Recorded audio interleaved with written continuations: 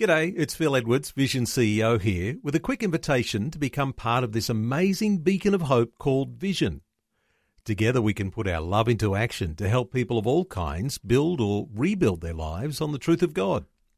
Please consider the part you can play during our upcoming Visionathon appeal, remembering that it's your support that makes Vision possible, including this podcast.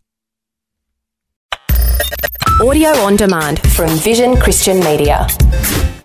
Jesus said, "If you hold to my teachings, you are really my disciples. Then you will know the truth, and the truth will set you free." Christian Swartz, who authored the book Natural Church Development, together with his team conducted an extensive investigation into the matter of spiritual gifts. And this took place in over 7,000 churches in approximately 50 different countries. Here's a couple of amazing statements that came out of that investigation. First of all, he said, "Our research shows that there is no other isolated factor that has a stronger bearing on your effectiveness than living in accordance with your gifts."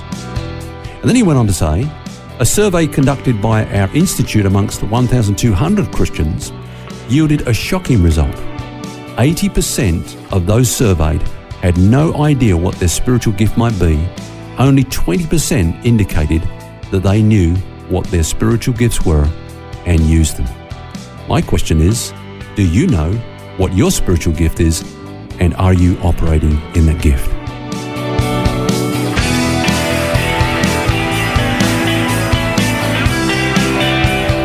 This is Set Free with Ken Legg. And I'm Phil Edwards, and we're looking this week at the subject of ministry gifts and some pretty staggering statistics that we've just heard there, Ken.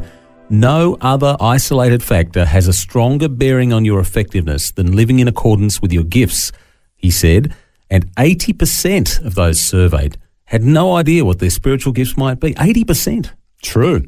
And remember that this was the result of a very extensive survey. And that's why, of course, Phil, we're dedicating this week to talking about ministry gifts and trying to help people to discover what their gift might be. Now, in Romans chapter 12, verses 1 through to 8, Paul speaks about spiritual gifts. Now, let's just take the first verse. He says to them, on the basis of all that Paul has taught about our salvation in Christ, I urge you to present your bodies as a living sacrifice. Let's just say, for example, a preacher comes to a church, he's been invited to speak, and he preaches on that text. He says, now, if you want to present your bodies as a living sacrifice, I want to pray for you. Maybe you stand up and I'll pray for you. So everybody stands up and he prays for them and they sit down and, well, that's it, But, well, has anything really happened? Have they presented their bodies? I mean, what's changed, So the following week, another speaker comes along and he doesn't just preach on that first verse, he goes on to the next verse. Which says that, that God wants us to discover what is that good and perfect will for our lives. So that's how you present your body as a living sacrifice, by doing the will of God. So he says, now, if you'd like to do the will of God, I want you to stand up and I'll pray for you. And so people stand up and he prays and they sit down and then they ask the question again, well, how do we do the will of God? How do we present our bodies to do the will of God? But then somebody that's a bit more enlightened comes along the following week and he preaches on the whole of that passage. Of course, Paul then goes on to say, if you want to present your body as a living sacrifice, if you want to do the will of God, the way to do that is to discover the gift that God has given to you and use that gift. When you do that, you will be doing the will of God and you'll be able to present your body as a living sacrifice to God. And that's why Paul says, come to a sober estimate of what your gift is, and then you can function in the will of God. I love the way that Paul writes in Romans, in the whole book of Romans. In fact, it's a really great book. But I've got another version here that says, be honest in your evaluation of yourselves, measuring yourselves by the faith God has given us. It all points to, this is all from God. Yeah. Our gifts, and we've talked about things like administration or mercy or prophecy or whatever it might be, but the gift of faith that God has given us. Yeah. And I mean, this is a really serious subject, probably more serious than people realise. I've got to be honest here, Ken. I don't necessarily like self-evaluation. And I think there's probably other people that don't like that either. Yeah. But that's what Paul is saying here. We need to actually evaluate. He's saying that very thing, yeah. Just to get back on your other point there about, these are things that God has given to us. You remember we mentioned yesterday that the word gift, of course, is a translation of the word charisma, from which, grace. We can't get that from the word charis, which is grace. So it's not something that we've produced or that we've manufactured, but it's something that we've received as a free gift from God. But yeah, you're right. I mean, it is a serious subject, and yet we did say earlier on this week that there's nothing more natural than discovering your spiritual gift. It's not a big deal. It's not a reward for the super spiros. It's something that is so natural that we can't really miss it if we really want to discover what that will of God is for our lives. So once we've got to that point of self-evaluation, we understand what the gifts are that we have, that God's given us. What do you do with it? Where do you go with that next?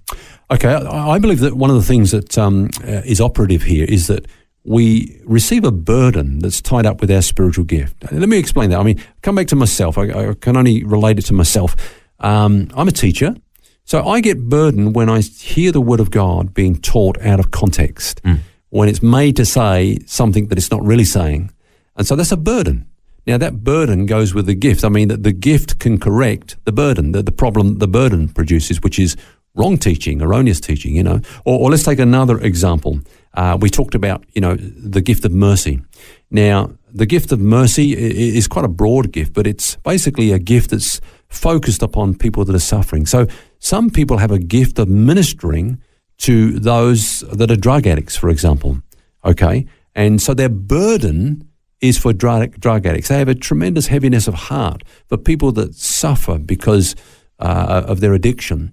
And that is in accordance with their gift. So the two go together. So we do receive a burden that kind of lines up with that gift. Yeah, we often see that where people are just so passionate and aware of a particular issue in society or a group of people or an injustice that's going on or whatever it might be, and they're advocating for that cause and frustrated because nobody else gets it, Yeah. And that's I'm so grateful that we have those people, that God has given them those burdens and things that they advocate for. Yeah. Just on that last point, though, you made the definition between a gift and a ministry the other day. If I remember this rightly, you said the gift was the function and the ministry was the sphere in which that function sort of operates.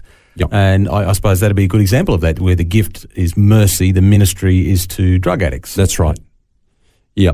And on that whole area of getting a burden, okay, so that, somebody with a gift of mercy has a burden for drug addicts because that's their ministry. If they only had a burden, it would crush them. So the next thing is that they get a vision. They get a vision of what good their gift can do to minister, to relieve that suffering. Yeah. For example, to come back to myself again, I said that my burden is for the Word of God, that is taught correctly. And then I get a vision of how we can do that, different ways of bringing out books and CDs and DVDs, programs like this and TV and so on. And the possibilities are endless, and so you start to get a vision of where your gift can take you in terms of relieving that need or meeting that burden that you're feeling that's in accordance with your gift.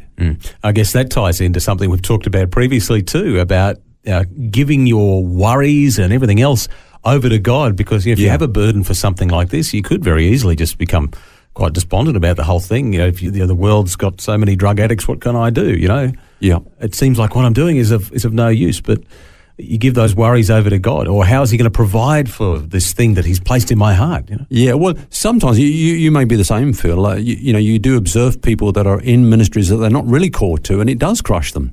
They just can't take the weight and the need and the burden of it all, and they're crushed by it.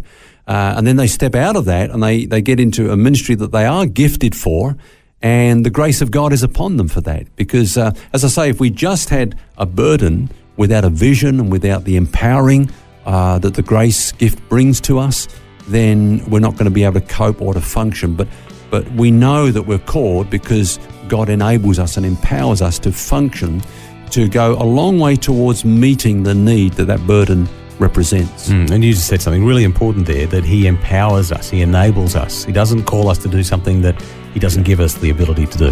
That's right.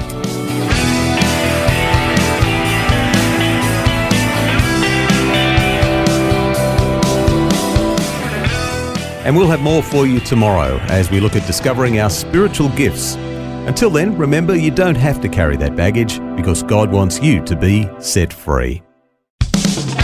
For books, DVDs, small group studies and other resources from Ken Legg and details about Ken's ministry, shop online at vision.org.au. That's vision.org.au. Thanks for taking time to listen to this audio on demand from Vision Christian Media. To find out more about us, go to vision.org.au.